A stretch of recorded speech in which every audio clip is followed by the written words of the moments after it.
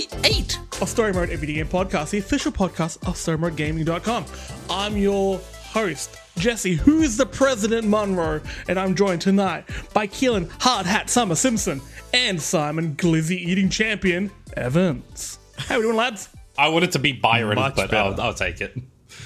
There's such a small... I would say that the Venn diagram of people who know that reference I've made in our podcast is us three. Yeah, You know what? probably. Works for me. Fucking fantastic. I'm happy. I will laugh every time I hear that. So, fuck yeah. That was awesome. Thank you. How we doing? How's things? Yeah, good. I have been playing a lot of Gloomhaven recently. A board game now available on PC. The board game itself is really cool, really fun, but it is a fucking commitment. And my good friend has the board game. We played it for a bit. It's really hard for me to commit because they live on the complete opposite side of Perth, which is like a bajillion miles away. So now being able to play it on PC, it's really good. It's a fucking good game. And yeah, if anyone's interested, I have heard good things about Gloomhaven. If anyone's interested I in want like an episode where we just gone.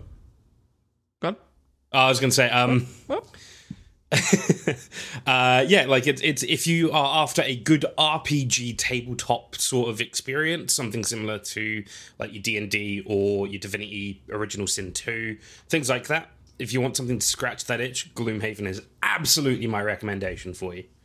And as Ubami, my good friend in the chat, has pointed out, October 31st, I was gifted Gloomhaven by Ubami, actually. And as of today, 38 hours have been played. woo. So 38 I just- hours in a bit the over only a week. board game.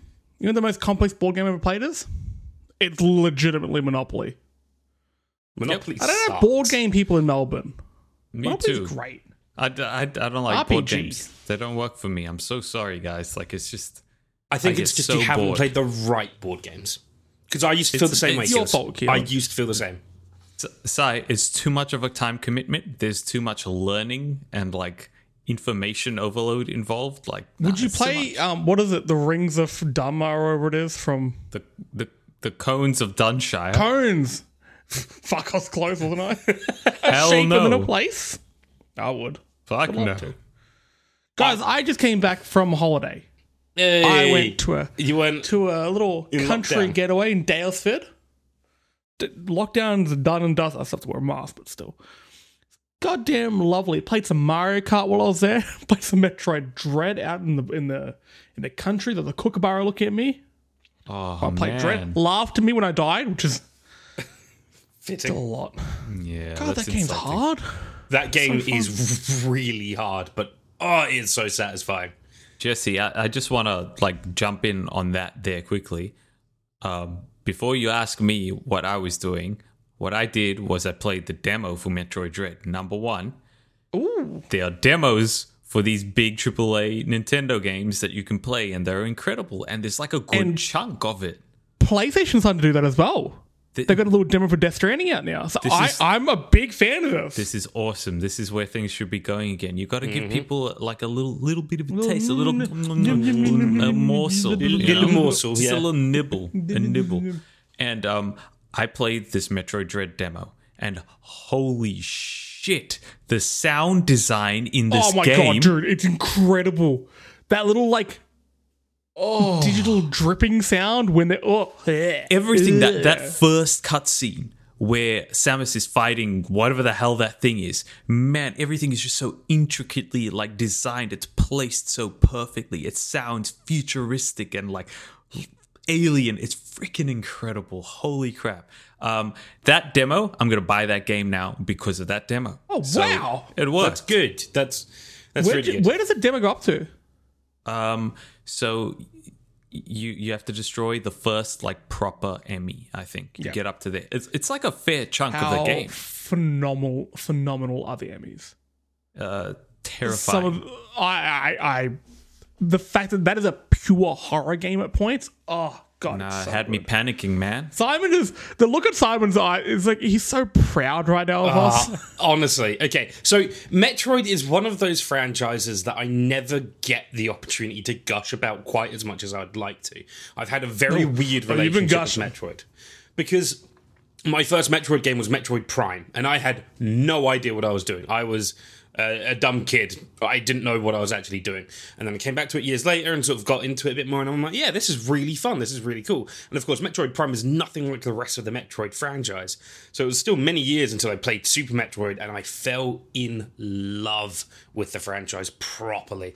And yeah, just honestly, there's so much in Dread, which is just like, as you said, perfectly crafted. And like there are moments where you feel incredible because you came up with the idea to go through that door and slide under that thing and escape the enemy, and it worked. And the game rewards you and is like, nice thinking, good job. And That's you're like, yeah. that's what I loved about Dread in comparison to the Metroid game on the 3DS is that you can kind of improvise a little bit more. You're kind of being creative as you're escaping from enemies and stuff, and it just feels good. Simon, you should do a love letters on Metroid. Just saying. I don't feel like I could do Final one Fantasy. without. Get rid of those. Keelan pushes me under the bus to do more work. Fuck you, Keelan. I'm saying I don't Jesse feel like- instead of Final Fantasy. I don't feel like we'll I could do discuss a it off air. Metroid love letter without our good friend from Kyron is yeah, good from though. yeah. I feel like we From need to get Dark Kyron on Options. board for that one. I don't feel like I could do it justice without him. Keelan, another game you've started playing. And look, I only want your really, really early thoughts on this because we'll do a bit of a deep dive into it next episode because I want to sink my teeth into it. I've got it waiting for me. Forza. Have you had time with it yet? Yes. One of my favorite things in the entire universe is the introduction sequences of Forza Horizon games. And Forza Horizon 5 does not disappoint. That's as far in the game as you got. No, legit. Like, I did that in the first event. I got up at midnight and I played it. And Damn, okay. it was spectacular. But the thing that left the strongest impression on me is the accessibility options. There's just so much, like, it's right I there. love it. It's immediately accessible from, like, the moment you boot the game up. It's super accessible. There's so many options for, like, text to voice and changing, like, colors and that type of thing, and, like, just making visibility easier for you. It's really great, and it's a trend I'm seeing across multiple different games that I've started recently. I want to do a bit of an episode where we focus on sort of accessibility options in the game. I want to get somebody on the show though, because I don't think we're probably the right people to discuss it at length. But I've noticed such again from the outside, what seems like an improvement in games this year. Nice little touches like Far Cry 6. Yes. When you first load it up, every time you load it up, it has an audio cue telling you to press X to continue. And then you can turn it off straight away. But every time you turn, you fire it up, that comes on because it's like, hey, there could be a new person playing this who may need these audio options. And it's like, let's just put them in as default. I love that. I've noticed so many more games asking you the questions before the game starts. You know, what do you need to enjoy this? There you go, have it. And I've seen a lot of things on Twitter regarding Forza. And look, I mean, I guess there's a little bit of crossover with the game we'll be discussing a little bit later in the episode, but there's always that discussion of should games like Dark Souls have accessibility options? And the answer to that is yes. Yes. There's no argument for that. There's no discussion there. It is yes, because the more people who can play games, the better gaming is. But Jesse, everyone's like, oh, what would you do? Have an easy mode? It's like, no, you don't necessarily have to have like an easy, normal, hard, whatever mode. There are small things you can adjust. So in Forza, you can slow down the game, but it keeps the same physics. So you're still punished. If you take a turn wrong, you're still punished for it. You're still going to hit that wall. But it can make the game, obviously more open to more people. I love that. I don't understand the whole thing. It was like, it needs to be hard because it's a hard game. Shut the fuck up. It's an option. Yeah. Anyway, let's not go is down that rabbit hole too much because I will rant and rant and rant. one last thing I there's do one- want to commend Forza for is not yet, but very soon there will be sign language interpreters implemented into the game. Yes. It's a shame they're not available at launch, because that was something that was shown during previews, and obviously it was a big talking point for a lot of that community, and was like, hey, this is going to be really cool. And then, of course, it's not there at launch, which is a bit of a shame. But look, I think this is probably the first main game ever that's actively implementing something like this, which in and of itself is huge. That's fantastic. I kind of feel like the first big game. Okay, now we are getting down the rabbit hole a little bit. The first big game to have really notable accessibility options was Last of Us 2 last year. That really got into the news. The amount of options they put in that game. That was in depth, yeah. And I think they're just like, look, this is one of the top tier studios. This is one of the top tier games, and this is what they're doing. This is the new benchmark, and we need to hit it. And I'm seeing a lot more studios vying to hit that. And also, I follow a lot of people like Steve Saylor and stuff like that on Twitter. They're being reached out to more, which I think is really important, because you can assume what people want or need, but you're not always going to get it right. And look, that's not necessarily the fault of the developer. They could have the best of intentions, but simply you don't know what other people need or going through and things like that. So I really like that people are being asked and spoken to. They're asking those questions now, and they've got things in there like being able to choose your pronouns. Like, it's straight up when you create your character, they ask you, what pronouns do you prefer? That's fantastic. You get to choose your voice as well, like how you sound. Put that in a goddamn Pokemon game. It's simple little things like that which makes such a huge difference to the way people engage with these games. Yeah, huge absolutely. It's great. And character inserts are meant to be character inserts. Now, obviously, you can have a character insert, like a personal insert character, which has a bit of their own personality and what have you, such as Link and stuff like that. Yeah, relatively blank slate, not really much of a personality to make it easier for you to, but they still have their own characteristics. So pronouns and things like that maybe not as easy to implement in that situation without perhaps the difference between you're playing a character and you're playing an avatar. Yes. So in a game like 40, you're playing an avatar, and that is you. For all intents and purposes, that is you. Actually, you know what? Take that back. That's not even you. That's whoever the fuck you want it to be. Is it you? Cool. Do you want to play somebody else? Cool. Go for it. Anyway, that's a topic for another episode. Let's discuss. Speaking of things that actually put me in a good mood, because those sort of things do put me in a good mood. I've started playing a game, and look, I'm a little bit late to the party here. I bought this a week ago, but I went on this trip. I recently moved. If you're watching us on twitch.tv/StoryModeAUS, you would see that I have a different background. My wall is now blue, and there is a garden. There'll be some video game stuff that comes up soon, but money and all. So I bought Guardians of the Galaxy. Square Enix's Guardians of the Galaxy about a week ago, maybe 2. Off the back of what I saw on Twitter, the reaction people were having was like, this game should not be this fun. It doesn't make any sense. And I remember when this game was first announced, it was announced at like E3 or one of the 600 little mini presentations we had this year.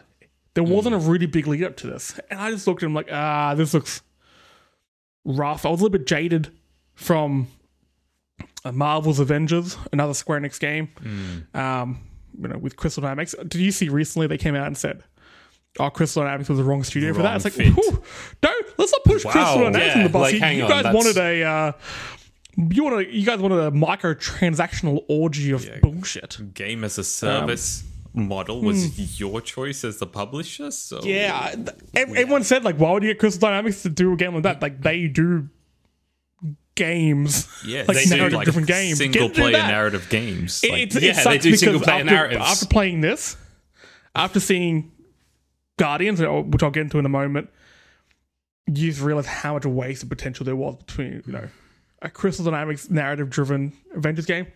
Could have been good, but I digress. Guardians, I put it on last night, and this game fucking slaps. Okay, this is in contention for my game of the year, and it is in the top games that have put a goofy smile on my face. Okay, from the jump. You load in, you go through your accessibility options, good work, Guardians. And then the licensed music, which when it first got revealed, I thought this was going to be a big issue. How are they going to, games sort of live and die via Twitch and stuff like that? How are you going to have the licensed products and blah, blah, blah? You can turn off all the licensed track, cool. But also, just don't stream it, because I think you'll be missing out on a really, really fundamental part of this game, which is the 80s vibe. Now, look, the direct comparison people are going to make is with the Marvel Guardians of the Galaxy film, starring a fuckhead. I had to put the boot in at some time. Which, look, he makes a few quips, there's a few tracks, and that's the 80s vibe as far as it goes. If you kind of see him in the later films like Endgame and stuff like that, you can't really tell that he was brought up in the 80s. It's no longer part of his character. Yeah. Irrelevant. In this, yeah. you start off as... look, I'm going to... Mild spoilers for the first few hours of the game. You start off as young Pete, and you're in your room, and you're listening to a band called Star-Lord, and you're holding open the gatefold album cover, and it has all of the lyrics to all of their songs in it. You can flip it over, you can read every single lyric. You can then pick up a magazine and read all about this band. There's detail in this game. There is love put into this. Then Pete's mum comes in, and in the movie, obviously, if you've seen the films, you kind of know she doesn't have the happiest of endings. She comes in, she has this big 80s hair. She gives that vibe of somebody who's maybe, you can kind of tell she had a kid a little bit young. She feels like she had a kid when she was young, and she's still trying to hold into that youth. She's trying to tell Pete, I'm cool. I listen to Led Zeppelin and stuff Cool like that. TV mom kind of vibes. Basically, so she sits down with you and she takes the headphones off and she's head banging her, and you're too cool for school Pete being nobody says rad mom, blah blah blah. Yeah, there's back and forth, but the thing that got me straight away here, this is the best facial animation I've seen in the game, period. And it's remarkable how much that creates a connection between you and the characters. So she's talking... better than, Naughty Dog's work? Yes. Naughty Dog's great, but they have dead eyes. I don't think Naughty Dog has ever really got eyes right. Yeah, I think that's and maybe fair. it's also... I think maybe, obviously, like Last of Us 2, it's phenomenal, but you're seeing sort of the same... facial animations over and over again. Not the exact same facial animations, but they're all kind of dour and sad. It's quite an intense game. In this one, it's an emotion that's never been conveyed properly through facial animation in the game, and cheekiness. Because she's having fun with her son, and she knows she's sort of taking the piss out of the situation, and you can see just in her cheeks that she's trying not to crack a smile. I didn't know we had the technology to do that in games. And automatically, I'm oh my god, I love her. She's fantastic. She has this really heartfelt connection. There's that little, that back and forth they have. And suddenly I'm just engrossed in the world. Anyway, she walks off. You go around the room. You can explore different things. There's a Star Wars poster on the wall. Oh, she steps on a Chewbacca toy. And she yells at you about it, blah, blah, blah. All these little nods to different things. You have actual band posters and actual movie posters up on the wall, for legit movies, or ones that are slightly skewed to take the piss. I think when you go up to the bookshelf, they've also got book names that have all been slightly changed. So instead of the grapes of wrath, it's the pineapples of mistrust or something like that. It's something ridiculous. I was gonna say licensing must have been a nightmare for this game then. Oh man! Well, you step through the door and it fast forwards to your modern day Peter Quill. Well, I guess modern day is the right word I'm looking for here. You're completely different from fuckheads Peter Quill in the MCU. And I think one of the issues that they had when they launched the Avengers is everyone tried to compare the Avengers character models to the MCU ones, because they were trying really hard to be close enough to the MCU counterparts to really get your attention, but far away enough to be their own thing. And they didn't nail it. It fell into this weird uncanny valley, and then they had to revamp it. And I think at this point, it's a lot better, but they did lose a lot of that momentum. In this one, it is bold. They are different characters. They look completely different. Drax has he's more of a, if you ask him, he's teal. He's teal and he's got these weird like circular tattoos that are quite different from the film. Gamora is very different. She's got like an emo fringe, so I respect that. Good work, Gamora. Groot is a little bit bigger and he's got like some armor on him. And Rocket has a little goatee, which is disgusting. I'm sorry, but like Rocket looks like Rocket from the movies. He's a fucking raccoon. Wait, how much can you change a raccoon, to be honest? Well, that's the thing. And then Peter's got like a bit different hair and stuff like that. I don't know, he's got a bit of his own charm and personality. But then you step into the Milano, the ship, and it's huge. Something that the film, I always got annoyed with how the scale in the film never worked with me. Right. Is it big or is it small? I never knew. Is it a TIE fighter or is this a Millennium Falcon? This was some weird, like, proper TARDIS shit going on in there. Yeah. Because at one point they're all sitting in the cockpit and it didn't make sense. Anyway, in this one, you walk around. It's like the Normandy in Mass Effect. It's huge. Dude, that's sick. And explore stuff. And the coolest thing, and I this is on the moment I just started smiling. You go up to the jukebox and you start rifling through songs. And when you're walking around a ship and you have characters, there is so much dialogue in this game. It is insane. It's like an episode of Gilmore Girls. There are just witty banter going back and forth. It's super sharp, the writing in this game. But when you go to the jukebox and chuck on White Wedding, some Billy Idol, and you're walking around it, they'll comment about it, and you're just sort of like tapping your foot along to it. It's so fucking cool. Anyway, skip forward, go to this planet. What's not even a planet? It's like a sort of an asteroid cluster being held together with this goo. It is so quintessentially Guardians. The Guardians of the Galaxy art style is such a bright, optimistic version of space. Yeah. It's really bright colors. It looks like, you know, when you see like NASA photos of like a nebula, it's bright colors. And I know that's a lot of different effects on it, but that's what they've gone for. It feels fun. So when you're space hopping through this area and there's these weird like fungal balls that come to attack you, there's the dumbest enemies in the world. It's just a ball. And you're shooting at them, and then your melee is just to kick him out of the air like a football. Fun as hell. The combat though is probably the weakest part of the game thus far. What makes it so weak? So, as Peter, you play just as Peter for the game, but you can give other characters commands. So at the moment, I've just got, your twin pistols. I upgraded them slightly so when they recharge, you have a brief window where you can launch like a heavy shot. And then I've got the aforementioned melee and some diving and some rocket powers and blah, blah, blah. And then you can have a character like Groot who does crowd control. He can bind characters to the ground and you can take some damage on them. Rocket also does crowd control, but he does like an offensive crowd control. He'll launch little missiles everywhere. And then Gamora and the big lad, what's his name? Drax. They do more like heavy hit, one target sort of things.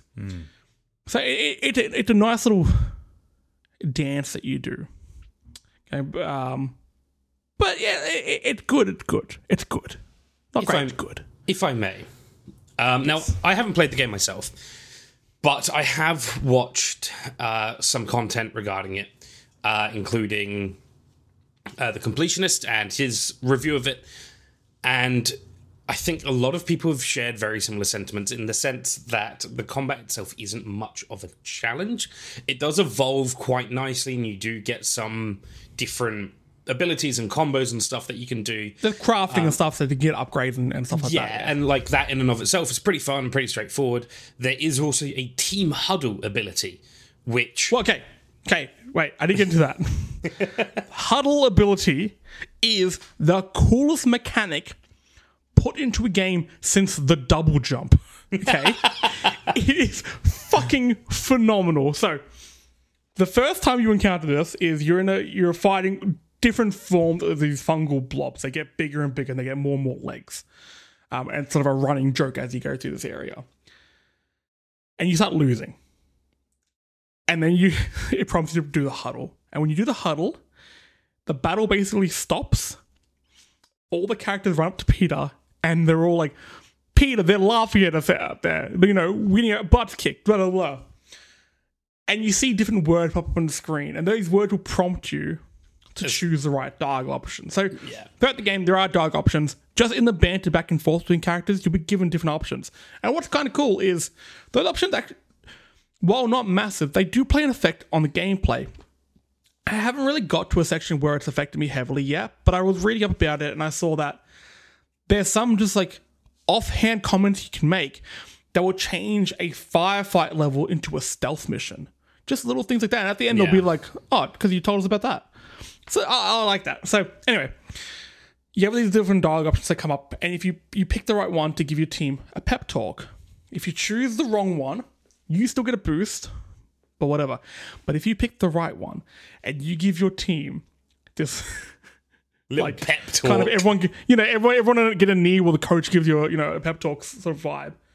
If you pick the right one, your whole team gets a boost, and then the licensed music comes in. Yeah. So you'll have like, I Need a Hero come on. Everyone's super powered. You're flying around launching shots. You have this kick-ass 80s soundtrack coming in, and I was giddy. It made me so happy. Guardians isn't a property I love. I think the first Guardians film was good. I think the second one is okay at best. Yeah, it's not a license I'm familiar with, and I'm not the biggest fan of 80s music either. But you put it all together, this soup that they made is delicious. I've been thinking about this game all day today. I've been thinking about the huddles all day today. I need them again. Look, aside from that, the game I would kind of compare it to a lot is Uncharted. Where it comes to the exploration, the puzzles, all very simplistic. I guess the difference here is you can use your teammates to help you out with certain puzzles. So if you see a ledge you can't get to for the certain type of ledge, you can use Groot to make a bridge. Then go over there. Drax he can carry a block and put it down for you so you can rock it onto it and blah, blah. It's all quite simplistic. This game lives and dies on its writing and the connection you feel with your team. And in that regard, this game is goddamn thriving with me right now. I thought this game was going to come out and just be nothing. It would be forgotten about in a week. You sold me on it, Jesse. If I can get this for free on Game Pass, I will actually download it and play it. I'm not going to buy it. I'm sorry. I'm just not that interested in Guardians. I completely get that. Look, if you're out there and you're wanting something that you haven't played this year, this feels really different to anything I've experienced this year. Look, face it, for the last few years, this is a fun game. It sounds like it has personality, which is like a lot of funny games, quote unquote funny games of late, don't have heart. I think Borderlands is very cruel. It's very kind of mean spirited at times. I don't find it has its own personality. It seems kind of fake. That's my opinion on that one. This, you love the characters, you'll hate them at times. You're really roped into their plight. And it makes all the jokes and the little banter back and forth so much, just, it lands. Better than the films. Like, this already feels like a better story than the films tell. I like the very different mediums, and I know you can probably get more into the lore with this one. Plus, you don't have the burden of the rest of the MCU over your shoulders, so fair. It's a bit of a hard comparison. But like, fuck me, this is a good game. Now, another thing I do want to bring up, you mentioned the puzzle solving previously, and this is, again, another thing I've seen a bit of discourse about online in regards to the setting for the hints on how to solve puzzles. And by default, it is automatically on instant. So as soon as you reach a puzzle, one of your friends will start telling you or giving you, pretty severe hints as to how to solve the puzzle. And again, a few people have been like, look, it isn't that hard of a puzzle anyway, so I don't get why you've put it as that's the default setting to be instant. I mean, I think sure, but I kind of don't mind that because the puzzle's there just to have a puzzle there. Like you said, it's not that hard. It doesn't want you to get bogged down. This game's very sort of kinetic. It wants to just keep flowing. It has a rhythm, this game. And I don't think it wants you to get... Look, and odds are you wouldn't get bogged down by it, but look, you have a team. They're going to spot stuff out. I don't mind that. I don't think that's something that they put in there for any real purpose other than be like, cool, we've got other stuff to get to. This isn't a puzzle game. Yeah, we've got it here. It could have just been like a narrative thing of, we didn't want you to go to the next section yet until this dialogue was done. Now you can. Now there's blocks available to move or whatever. Yeah, which in and of itself, I don't think it's an issue at all. You know, I think it's minor enough of an issue that. Also, again, it's a setting you can change, but I think it's something that, you know, people should be aware is the default setting, that it will tell you instantly how to solve the puzzle as soon as you get to it. And for those who enjoy a bit of a puzzle every now and then, might not necessarily be the greatest thing. If you want that little bit of that. If you bought Square Enix's Guardians of the Galaxy for the puzzles, you're done fucked up. Go play Tetris Mania. That's what I'm saying. But let's move on to the next topic. There's a lot of good news this episode. I like this. PlayStation PC. So last week, Sony officially launched PlayStation PC, the banner which all of its future PC ports will fall under. So we've had a few games that have come, PlayStation games that have come through on PC to varying degrees of goodness. And Keelan, I want your rundown on a few of these. Horizon Zero Dawn was the first big one. Came up on Steam August 2020. You had a few issues with that, right, Keels? There were problems at launch. There were pretty big performance issues. And it was frustrating for what was, a game that came out in 2017. You're running it on like a ultra powerful computer and you're struggling to run it at, the original settings. So a lot of inconsistency. But they patched the shit out of that game. They put in a lot of time and effort, detailed patch notes. Like, they did things the PC way. Like, that's the PC way to handle something if something goes wrong. You note down what it is that's wrong. You tell the community, this is what we're addressing. This is when the patch will be out. And then you release comprehensive notes about all the changes and updates and tweaks and bug fixes you've made. It was great. And the way that they handled that, I think, is going to be something that they can take moving forward, because the response since they patched and removed the majority of the performance issues, it's been really positive. Like, Horizon is a good game, and it's really it's allowed lots of other people who were not able to experience it before to experience it. That's a positive in my book, and they fixed their issue, which so many other developers just freaking ignore. They don't address the problems. So overall, a positive. Days Gone came out in February this year. Days Gone is... Days Gone was broken when it came out on console. Yeah. Have you played it on PC? I haven't played it on PC yet. I will get to it. Actually, I played a bit and it runs better. And look, Days Gone is a game that Sean Avery and Sean Collins got me into. It's a good game. There is... Yeah. I really hope they make a sequel to that, because there is a lot of extremely good content in that game. That's something that I think the people at Sony probably realized, like, after the fact.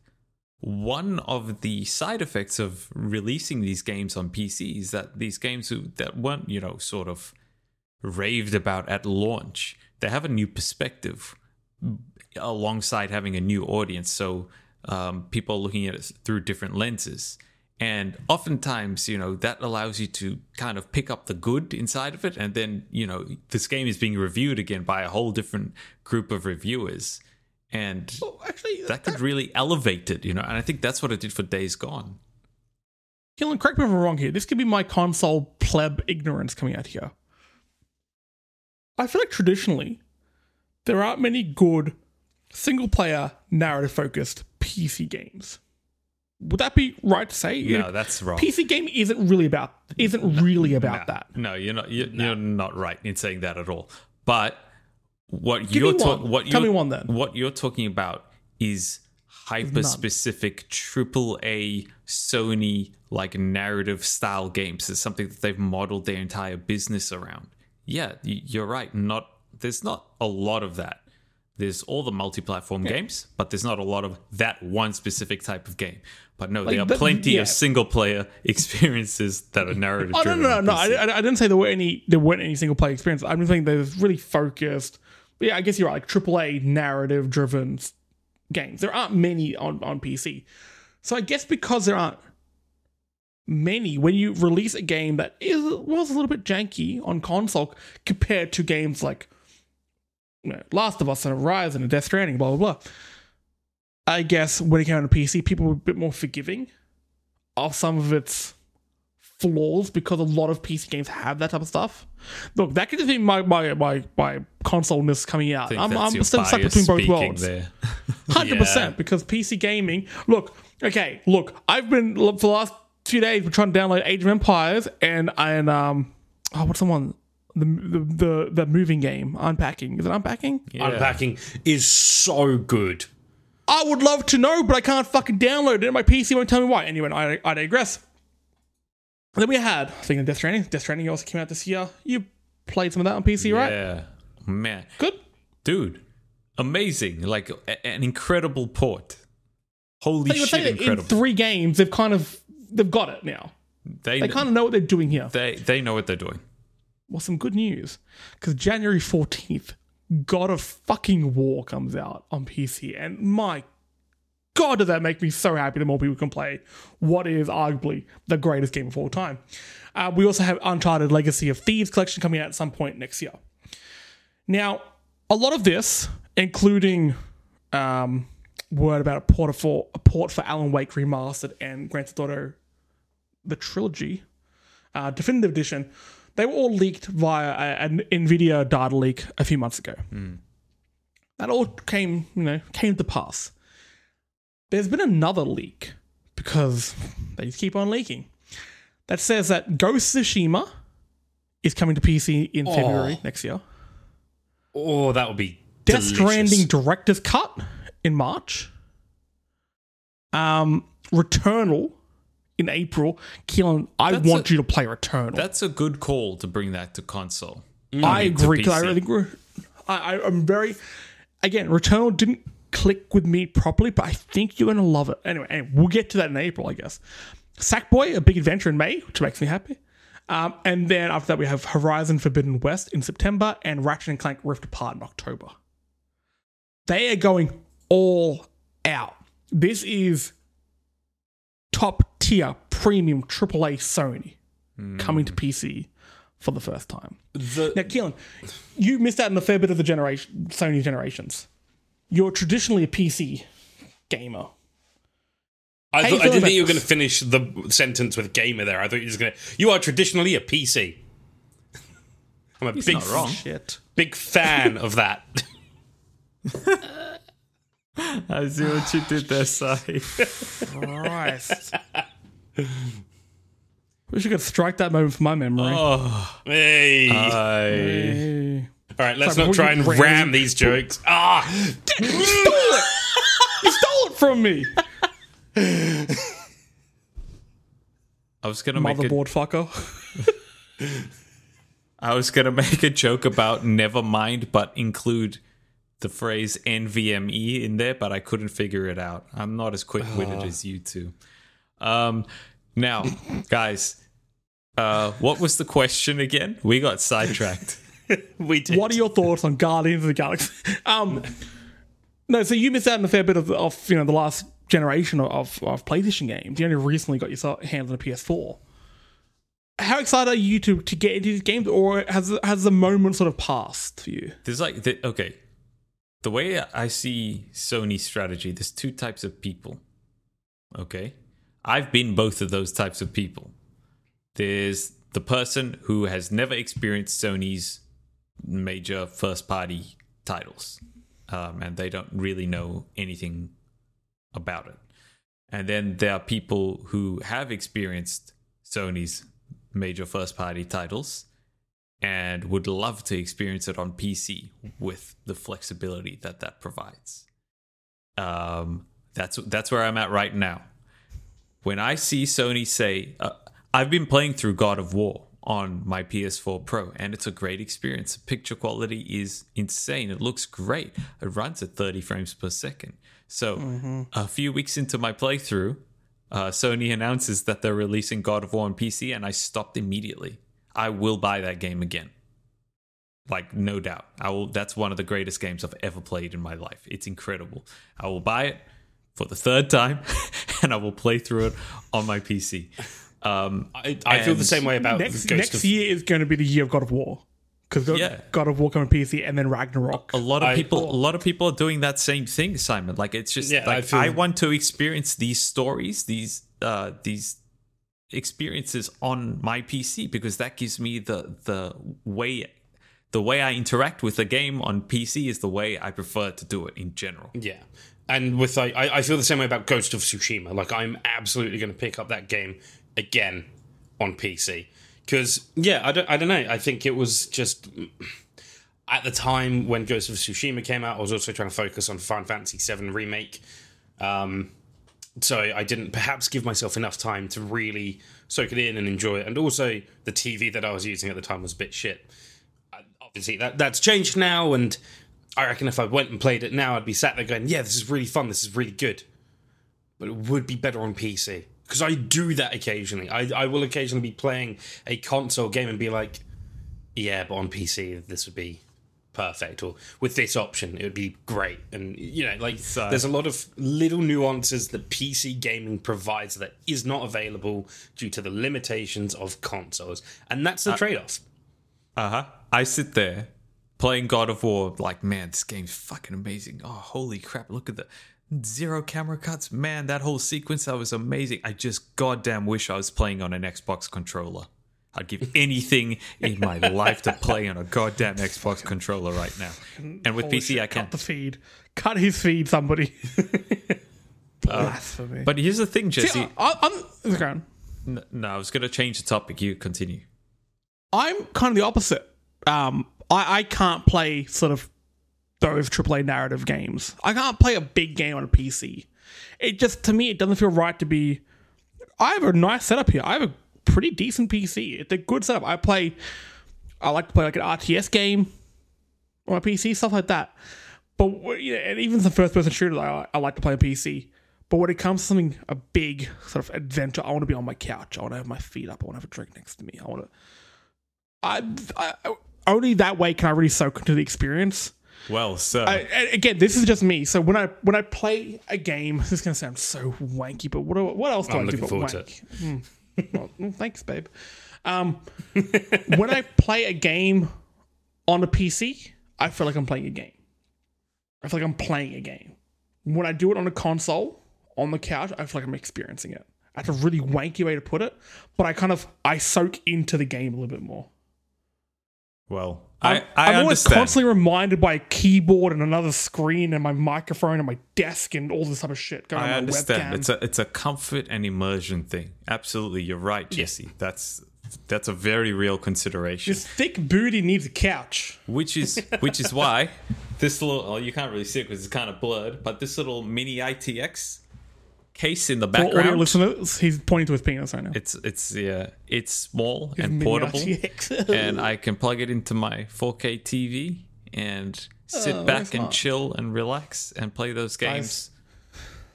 It's awesome. Moved into this new house, and I straight away thought, you know what, I need a new TV. I have a great TV. It's like it's a 65-inch Sony Bravia. Love it. I'm giving proper looks at the 85-inch TVs.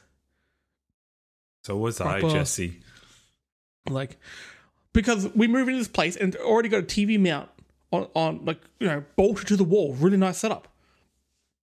When we put our TV on there, it's a little bit too high. It doesn't work. So we have it on the entertainment unit. But I'm like, what would work on that?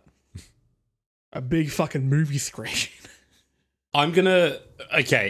This is... I think it may happen next year. This is slightly off topic, but my boss swears by his projector, which I can't do it. bear with me, because it gives him a 120-inch screen. And he's gone for some premium level shit. It's got like less than a 1 millisecond response time. So anything coming through that is even quicker than if you were playing on a TV. And I don't know what its backing is or anything like that, but it's just apparently the nicest shit he's ever done for himself. I've got a few complaints about, oh man, we should so do an episode just about our setups and stuff. I want to hear about all the complaints you have. But I can't get behind projectors because I can't get behind them, but I better not be in front of them because they call it the shadow.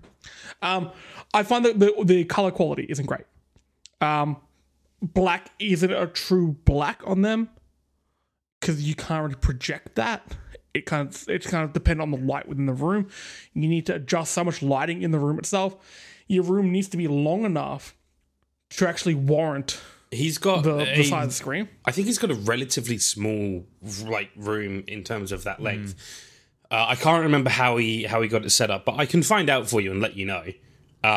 Because he also swears by it, like honestly, through and through. There's been dramatic improvements to projector technology since we were in high school using projectors. Right. Oh, no, 100%. But I went down the rabbit hole a while ago and I found that, and again, I mean, look, it's probably changed since then, but a few years ago, if you wanted something at the quality of a TV that was probably about $7,000, you had to spend about $10,000 on a projector. It's pretty pricey. Simon is now showing us a projector. Yeah, so I just want to point something out, because Keelan mentioned projectors that you would have used in high school. Now, I have this projector. I took it from Simon work. robbed the high school. No, not this time. Not for this projector. I took it from work. Basically, work went through a whole bunch of some of their old stuff in storage, and were like, hey, this is completely useless. Here's a whole bunch of shit. Anyone take what you want, really, and occasionally you'll get something pretty decent out of it. And I came across this beast of a projector, and everyone else was like, home, it looks like somebody trying to make their own PS1. Kind of, yeah. Like that's a pretty good description, and it is absolutely one of those projectors that you would like if you ever went into an office in like 2006. And someone was doing a presentation, it would be that sort of projector. It looks like a prop from Wolf of Wall Street. Almost, yeah. It's like upcoming technology. But there's a reason why I picked it up, and that's because it's got component input. And at the time, I didn't have a proper CRT TV, and this does a 4:3 aspect ratio. So I was like, cool, this is how I'm going to play GameCube games for the next few months until I get a CRT TV. And it was shit. It was so bad because the picture look at wouldn't... that. I'm right. All projectors, garbage. Even the ones at the cinema, even the one at IMAX, fuck them all. That's what I say. Let's roll to our next topic. Because speaking of divisive, a game that I think we're going to have slightly different opinions on to maybe the greater public. Elden Ring, the oldest of the rings. The new game coming out from From Software in conjunction with George Railroad Martin. It's continuing their legacy of the Souls-like games, the Soulsborne, or whatever the fuck they call it. They made another Souls game, guys. It's literally just another Souls game. Yeah, it is. Look. It is. Comes out, next January, next February. It got delayed, whatever. We saw some gameplay footage of it. We got like 15, 20 minutes of it last week, and we got to see what the game actually is. And look, like Keelan said, it is another Dark Souls game.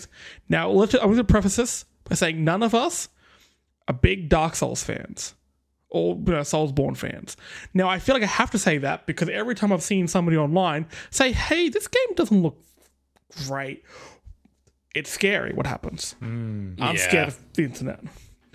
Keelan, you were saying you had some piping hot opinions on this one. Okay. Jump on in. Look. A side of grace. You know what I mean? A lot of my gripes center around how the game was presented in the 16-minute long video presentation. there were a lot of cuts, like fades to black. Like you're in the middle of a fucking boss fight and you're doing cuts. Like, is your game like what are you saying? What are you telling me here? Are you saying that your game is boring? Like that I don't need to see it all? They're saving some narrative stuff or some surprises, because the boss you're talking about, I imagine, was Godric the Golden, the man with too many arms, and then one of the arms was a dragon. Just a lot. But when you're first fighting him, he's got all these arms and you're fighting him, and then they cut to black and it comes back, and one of his arms is like a dragon's head. Clearly there's been some sort of transformation there. They don't want to give that away. Yeah, but I agree. The presentation itself felt a little bit dated. There's still a lot in between there where it was just like all that he did was attack, and you cut between that, like you're trying to speed up the animations or some shit like that. I don't know. Anyway, the whole presentation itself was lackluster. You spent like a minute and a half explaining how a fucking map works. That's insulting to me. Yeah. Like, how dare you waste my time? Do you think I'm that stupid? On top of that, the map is literally just Breath of the Wild's map. It's literally the same thing. It's exactly the same thing. Game was. It's Dark Breath Souls of the Wild slash Bloodborne meet Breath of the Wild meets which I like teensy bit of Far Cry. Was Far Cry. Teensy bit of Far Cry. I would actually say Ghost of Tsushima because of the kind of environment. They're trying to have very interesting areas. It's like you got the Golden Forest and Ghost of Tsushima. They had a very similar thing here.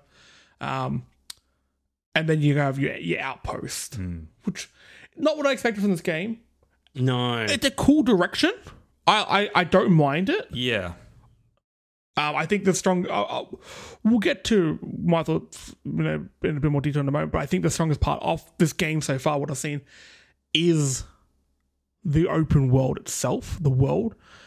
Everything else just seems a little bit. I think the traversal looks good. That's long been a problem. That's a long been a problem for me with like the Souls games. Like getting around is just tedious and always scary. Like there's never a point where you're like, I can just get from A to B easily. Whereas this seems like, look, if I have to, I can just like, bounce out of here on my horse and skip these enemies. Okay, wait, hold up. You mentioned this fucking horse, which was like a half horse, half ram, half magic. Yeah. What do you think of it? Because I fucking hated it. So, for those that haven't watched the gameplay trailer yet, for one, I mean, what are you doing? Probably watch that first and then listen to this part, but whatever, you do you. There is a magical horse that you just spring into existence, you ride around, and then it springs out of existence. You shit out a horse? You literally shit out a horse and you suck it back up your penis hole. I don't know what this game does. I don't know what sort of magic he has. You know what? I don't know why that made me so mad. Put horses in your game. Make them part of the world. Breath of the Wild style. Breath of the Wild style would be a great game. Sucking the horse back up your penis really aligned with From Software's art direction as well. So yeah, George R.R. Martin would refuse to be in the project. They didn't do that. Yeah, probably. Look, I have a few things to say about this presentation as well. And I think saying the presentation itself felt dated pretty much hits the nail straight on the head. Because it feels like those sorts of like early E3 demos, from like back in 2004. Where like giant enemy crab? Yeah, like exactly. Like that sort of that's exactly the vibe. But that's exactly the sort of vibe. It's like, it's kind of awkward. I have my own little theory about why the boss fight was cut so awkwardly, and that's because I reckon whoever they got to play the demo was just shit. I think they got a bad developer, like a bad player in to play it. They were like, I think they're looking too much into that. Like, what do you think of the game itself? No, I'm just saying that just makes it funnier to me. The game itself, it feels like a weird mishmash. It almost feels directionless. And I feel like that's probably George's fault. Good old Georgie boy. All right? George R.R. Martin? Yep. I feel like he doesn't get that. Quite know what he's doing. George Rene Russo. Railroad. Why do you keep saying that? RR. What else could RR stand for? Also, isn't he Red like Rocket? whenever you think of somebody who's written like some sort of like epic tales like Game of Thrones, I always think they live in a little cottage in England. He's from like Boston. Yeah. Hey, I'm George R.R. Martining here. Hey, that's all I've got. Anyway, A Boston accent. no, it's not. Someone fucking know correct that for travels. us, please. That's from not a Boston Boston. accent. I know that. Hey, Mark Wahlberg, call up. Um. That's right. Anyway, you, I feel Lord. like the art direction is really cool, but I feel like the actual world building itself feels very directions. I feel like they don't quite know what they want to do. They've gone, oh yeah, we want to have this like looming existential dread like we do with the Dark Souls games. Like the Soulsborne stuff always feels dark, foreboding, and it really makes you feel like you're doing an uphill fight the whole time. Not one single enemy can be taken for granted in any of those games. And then this, he just sneaks up on a encampment where they're guarding a trailer. I don't quite get what the fuck was going on there. He sneaks up on this encampment. There was some materials in there to do crafting, which they didn't really show the crafting. No, they ignored that. They mentioned it, and then they showed us as Yeah, then they showed us like, oh, you can take 2 different pathways into the castle, which is another thing. Sorry, just before we stop talking about the presentation of it itself, I do want to mention one thing. What the presentation, I think, why this didn't click. This was a gameplay trailer, but they stuck to that a little bit too firmly because it was purely a gameplay trailer. They didn't marry any of the story to how it connects with the gameplay. So why are these things happening, and how do they relate to the story? They said as a what are you in this game, like a Tainted. I don't know. tainted. Tainted. Oh yeah, that was it. The tainted. Okay. I had to not laugh. But if they said like, you know, as a tainted, you were hunted within this land, so you have to avoid enemies as you go around this open world. Kind of marry that into it, but they didn't. They just said, look, open world, look, map, pointer, you can see in real game ended map. Crafting is there. We don't call them fire. What are they called? Like fireplace, whatever. Before, To be they've fair, got shrines. an NPC did bonfires. say almost exactly that at one point in the thing. Yeah. But Yeah, all the if NPCs poorly- are gross and they're wet and they're a little bit too tall, and one of them was a Kool-Aid guy, and I had a lot of opinions on it. Like, the okay, voice now I'm getting acting ranty. was shit. I'm sorry. It was really bad. Oh, but it's always shit in those games. Which I mean, that is an an excuse, but Eh. I would have liked something more. Simon, you brought up the design philosophy on the game, and look, I agree, it's tight. The character design, I love. There are these big trolls, and they've been impaled, and they're dragging along a carriage. I'm like, okay, that My seems really cool. There's a God. massive tree, like Idrisil style, in the middle of the map. Amazing. You have these massive, the scale surprising of these enemies. You're in a forest and you're kind of sneaking around them. You have these big hunch over gaunt giants. They look really Those cool. things are fucking terrifying. And then you had this like big dude on a horse and blah blah blah. Great, and also old mate with too many arms. Great design. Also, did you Awesome notice design. that one of his hands had too many fingers? Yes. Too many fingers. Yes, Yeah. it Salad fingers. Didn't like it. Like there was like 7 fingers. It was a bit weird. Yeah, great guitar though. Oh yeah. But it felt fantastic. But it like I could have easily seen these enemies in Bloodborne. Yeah. Like these could have been from Dark Souls. They could have been from Demon Souls. Like I have to say, guys, look, okay, I've said it before. This is a cross-gen game, so it's on PS4 and Xbox One. It looks like shit. I'm sorry, like it looks doesn't bad. look great. It looks rough. I don't think being cross-gen is really an excuse here, because there's been cross-gen games that have come out that have looked sharper than this. Yes. Yep. It just, there's a lot of clipping, and this, it's kind of to be expected from when they've gone from a game that is quite, linear, so they can design philosophy and stuff like that to marry into that. Whereas when they've got open world, they have a lot of space to fill. And maybe just I think their knowledge isn't really with that. That's my biggest concern, is that they're not going to fill the open world in a way that feels good. Like that was also my concern. To clarify, like that was also my concern with Breath of the Wild. Was like, if you don't feel the open world in a natural enough feeling way, it's just gonna feel kind of shit, and you're not going to enjoy going through the place. Breath of the Wild, I think, handled it really nicely. I think there is just enough mix of, random enemies and, the Korok seeds helped fill that out quite nicely, even though the actual quest itself is kind of shit. But, and then there was enough little civilizations and, look, there's a traveler, and, look, there's a stable, and, cool, there's some interesting thing over there that I can go check out. They filled it out really well. And it felt like that. I have that concern, though, going into Elden Ring. I feel like they don't know what they're doing. Like, why was that enemy encampment halfway, like, right next to a cliff? What was going on there? Like, what's the story? Why was there that encampment? Well, I mean, it's a trailer. Yeah, but... They can't get that deep into it. But, I mean, why was the trailer just sat there? Why isn't it something that you intercept part way? On your weird magical goat horse thing creature. No, but what I'm saying is sorry, I don't mean the actual trailer full of treasure. I mean it's a gameplay trailer. They're not going to go in that in depth and show all the no. But I'm saying like with Breath of the Wild, you can get a lot of visual clues to the story behind an area. Oh, there's a group of monsters here.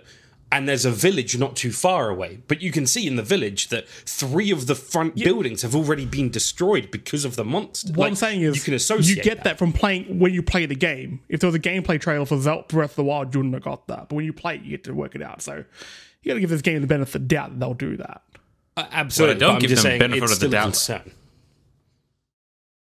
They showed none of the UI other than like one brief menu there. And none of the actual same menu screen from Demon Souls. Yeah, that same fucking shithouse menu screen. And I didn't see any of like the visual UI.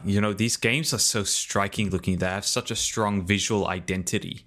But the UI in all of the Soulsborne's games are just slapped on top of that screen, and it just takes you the fuck out of it. It's too big. It's too ugly. It's horrible. And I really hope that they do something to address that, because like it's a huge detractor for me. Like, you can't be immersed in something that looks like that. I can't look at those menu screens for one reason. Actually, for Three Brothers. Do you guys know the McElroys? Can't say I do. Guys, you do a podcast. You should know. They invented podcasting. The McElroys, they used to, 2 of them used to write for Polygon. They broke off. They did their own thing. They did a bunch of video game things, and they do their podcast and blah, blah. They have a YouTube show called Monster Factory, where they go into a game, they kind of break it, they make the most fucked up character possible, and they play a bunch of the game. Griffin McElroy, gun Dark Souls player, absolutely amazing at it. But what they did is they went into the game, fucked up as much shit as they could, such as they had a whole pizza level where all of the textures were pepperoni pizzas, and he had what's the host of American version of like Jeopardy or whatever? They had him on like the shield or something like that. Anyway, every time they went to a menu screen, one of the mods they put on was to get the text from Dark Souls, and they put it through multiple translators and then spat it back out. So like, it'd be like a sword, and you'd pick it up, and it'd be called like dime. Just like a completely random word. I can't look at those menu screens without thinking of that now. It completely ruined it for me. Just to kind of get back to the game, I think there's a missed opportunity here. And again, look, I'm hoping we see more of this in the game, because, like we said, the character designs could have easily been from Bloodborne, could have easily been from Dark Souls. The environment, however, is quite different. It's a lot more bright. It's a little bit more positive. It had a bit of a different vibe to it. I kind of liked it. I wish we saw that a little bit more in some of the character designs. Jesse, there's that one shot where the character's like really high up and looking across the entire landscape. Looking across. That was breathtaking. Yeah. That was incredible. Show me more of that. I want to see... Remember in Skyrim, There was those woodland creatures, the big tall leaf the monsters. The Spriggans. I really liked them because they feel different. They felt different to anything else in the game. They felt a little bit brighter. They felt natural. I want to see a bit more of that in this game. I want to see all of these monsters come from fucking the depths of hell. They're covered in mud and ash and too many fingers, okay? Show me a monster that's made of plants. Show me something bright. That kind of, I don't know. Hopefully we get that in the game. I do want to start talking about a few of the positives here. Cool. It did something that when I saw it, I'm like, okay, I'll get this. There was one moment in the trailer, like, okay, I clearly have a lot of complaints about it, and I'm a little bit wary of it. I'm hoping we don't have another Cyberpunk situation at hand where we overhype it based on sort of legacy. But in the section when you and your online companion, which we'll get to in a moment, are sneaking past these giants in this golden woods. And the game's like, some enemies you just have to sneak past. I love that. I love when an open world game... I said this heaps of times before. I like when a game makes you feel weak. I love when all your weapons are taken away from you and suddenly all you have is a pistol and you have to earn them back. I love that power shift. And that's what this does. It doesn't take all your weapons away from you, but it makes them useless. You need to sneak past these giants or you will die. I think games like, recently Death Stranding did that. When you come across the BT, you've been riding your motorbike across town, you've been wearing out your boots as Norman Reedus, you've been pissing, you've been drinking Monster, but suddenly these ghosts in front of you, and you need to stop. You are not the most powerful thing there. Your weapons don't mean shit. Oh, some of them do. But you need to stop and take it a little bit slower. I love that. Because I like doing stealth in games. I like that tense vibe. What's it called? Days Gone does it really well. There's some raining sections where you need to, it's in your best interest at least, to sneak, just to stop, get off your motorbike and just walk through them. I like that. I love that they've put danger into this world. And these enemies must have been pretty badass because you get through them and the next thing that they run to is a fucking boss fight. This man on a horse, this giant horse, because everything's so big. Even the NPC, just like loser NPC that's just like, all right, wouldn't go through the front door. You're going to get hit with an arrow. I would go through the back door. Yeah.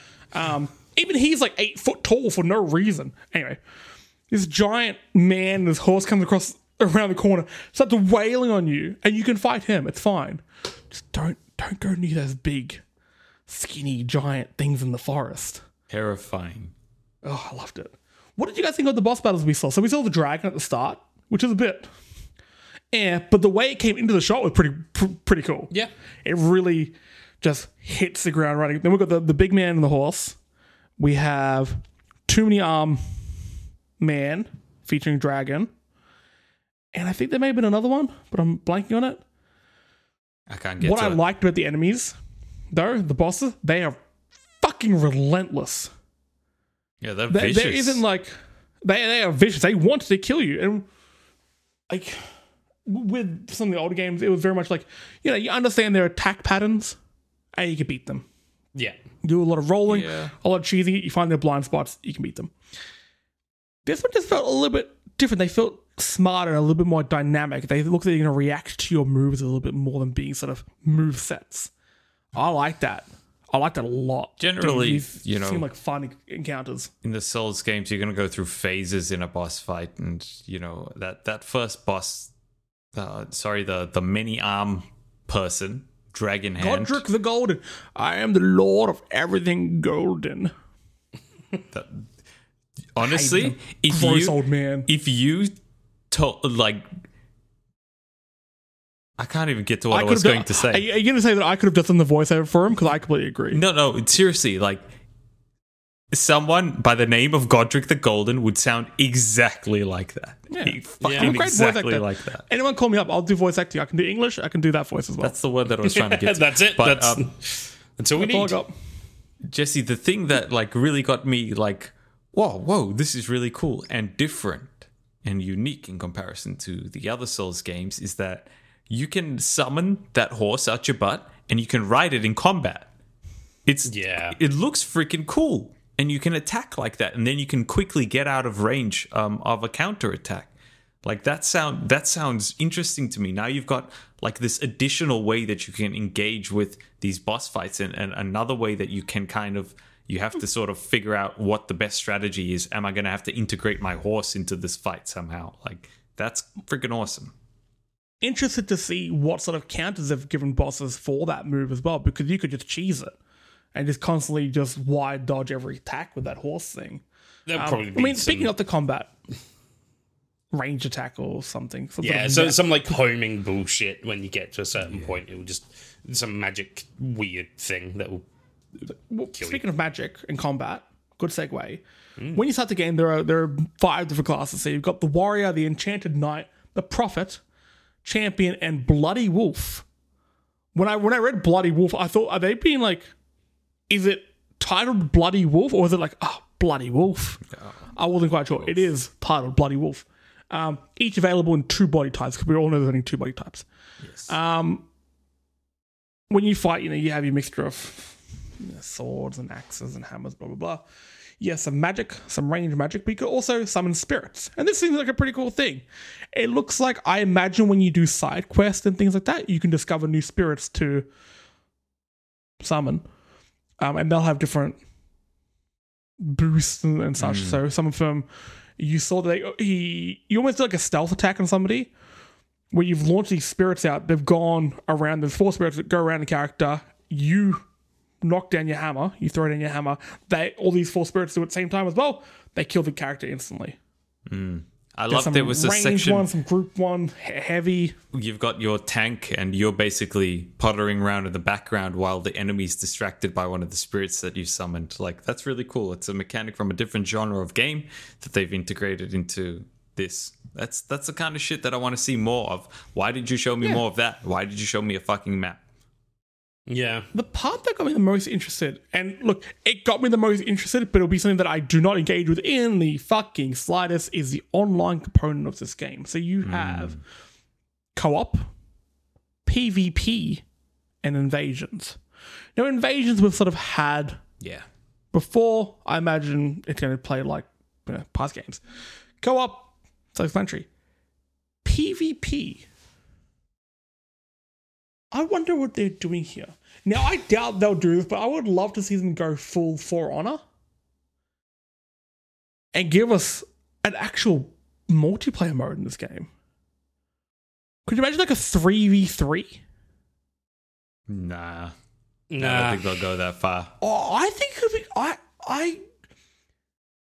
I'm trying to think why they divided up invasions and PvP. Yeah. There's got to be a reason they divide those 2 things up. And look, there could be further explanations on their side and stuff like that. We're just not well enough research for that and refuse to be. It could be cool. I feel like invasions are more just like you're going in to interfere with the world, but not the player itself. Whereas PvP, you can interact with the player negatively.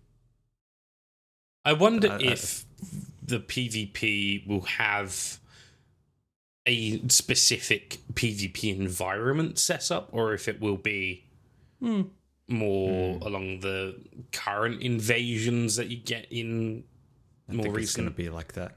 It's just like in line with their whole design ethos. Like you're not removed from anything. You do everything there, like in the environment that you are in. The online component of these games, these sort of Soulsborne games, always been a bit confusing to me because, the lore and the vibe of the games is quite serious. It's up its own ass with how serious it is, but it's very, very serious. But then you see another player and they're like dancing a little bit, or they've left like a funny note or something like that. I always found it took me out of the game, and even in this, you see they're playing co-op. You find a treasure, and your character's like doing like, they're in awe of the treasure, and the co-op character in the background is like doing like a big cheer. It's a very Monster Hunter style cheer. It's sort of that jump in the air cheer, which works beautifully in Monster Hunter because that's the sort of, it's more of a fun game style. It works, but in this one it just felt weird. And look, this is just my own taste, but I not for me. Okay. What do you guys think of? So we talked about the open worldness. the game doesn't go back to its known strengths. It has dungeons. So the game becomes a bit more linear. It becomes Dark Souls for a bit. I think this is a very, very good idea. A very good idea. They're taking a massive risk with how much open world stuff is.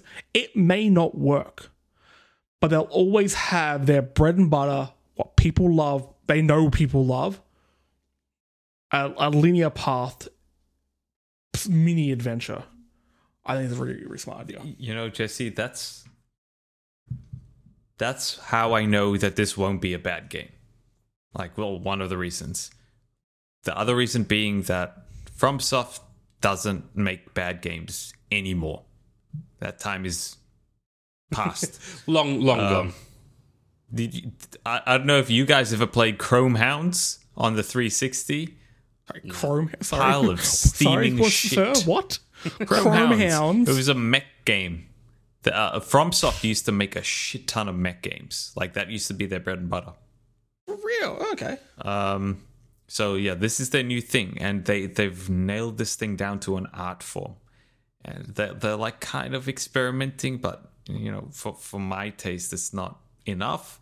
But I think for people who are like Souls purists, this is going to be such a radically different game for them and will hopefully be some sort of like palate cleanser almost, you know, after having played, you know, all the past few Sekiro, Dark Souls 3, so on and so forth, Bloodborne. What I'm worried about, and I guess we'll wrap it after this part, is, and this is like a slight complaint I had with Breath of the Wild, to an extent. You're trying to save Hyrule, but almost every NPC that you meet in Hyrule is a character. They are their own thing. They have certain dialogue and stuff like that. They're a little bit larger than life.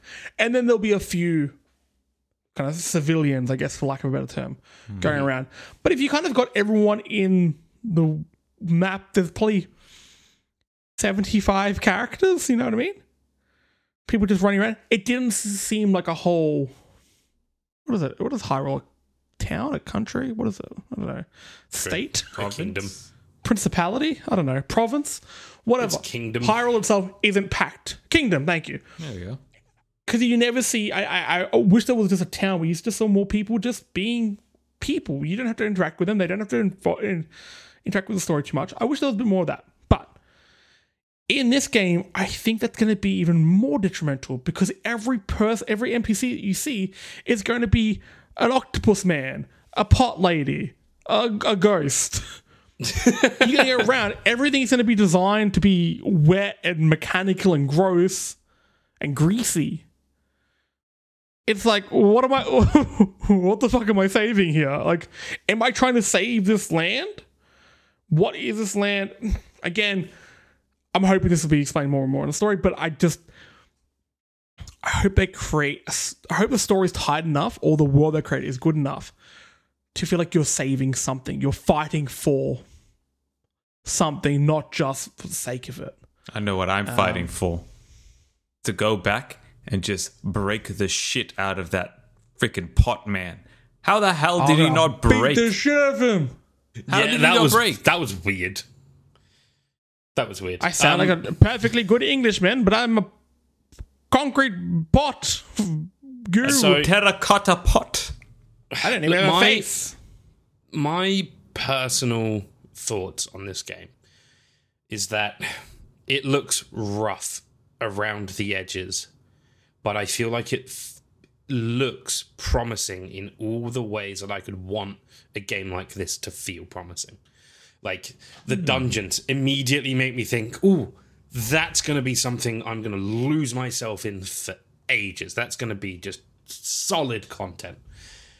The raid into the castle where you meet some strange NPC who's, gotten themselves lost. And it's like, well, since you're here, I can maybe be a bit of a help to you if you can help me out. You know, you scratch my back, I scratch your kind of deal. I love that part so much. And I'm like, cool. Like, I like that. I feel like, all right, I can get behind that.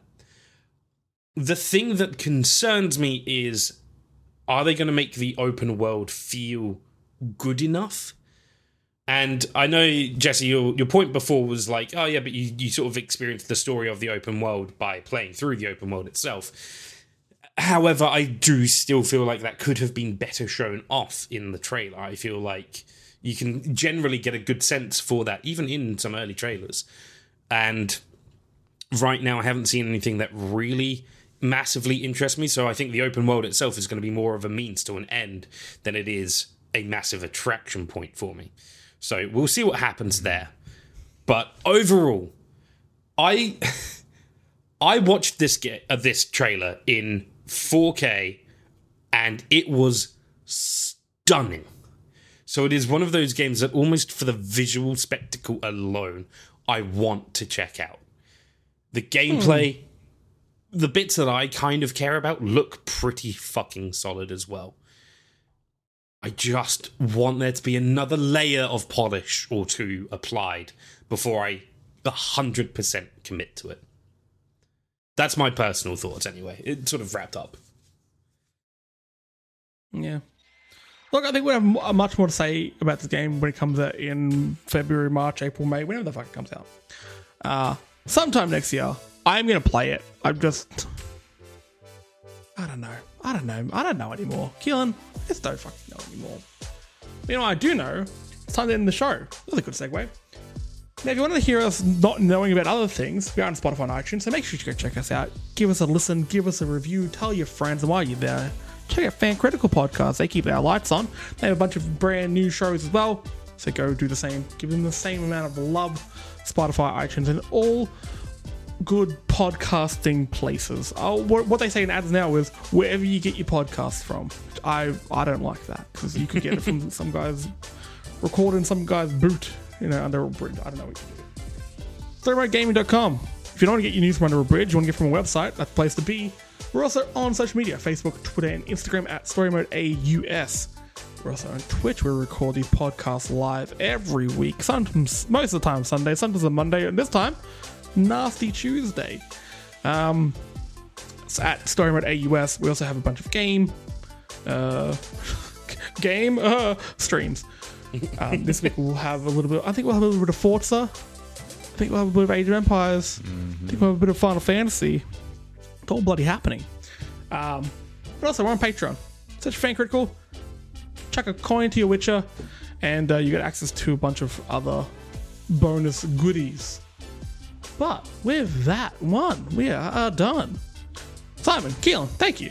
Thanks, guys. Thank you. Ranting and raving about all sorts of bullshit. And I hope you had fun at home, or wherever you are, on the train, on the bus, at the zoo. Look, The only place I tend to safe. listen to podcasts these days is in the zoo. Any place you can. Any place you can. Tigers love listening to cereal. Fun fact. Stay safe. Play some games. Be good to each other. And we'll catch you next week. Bye. Bye. Mwah. Big kiss for everyone.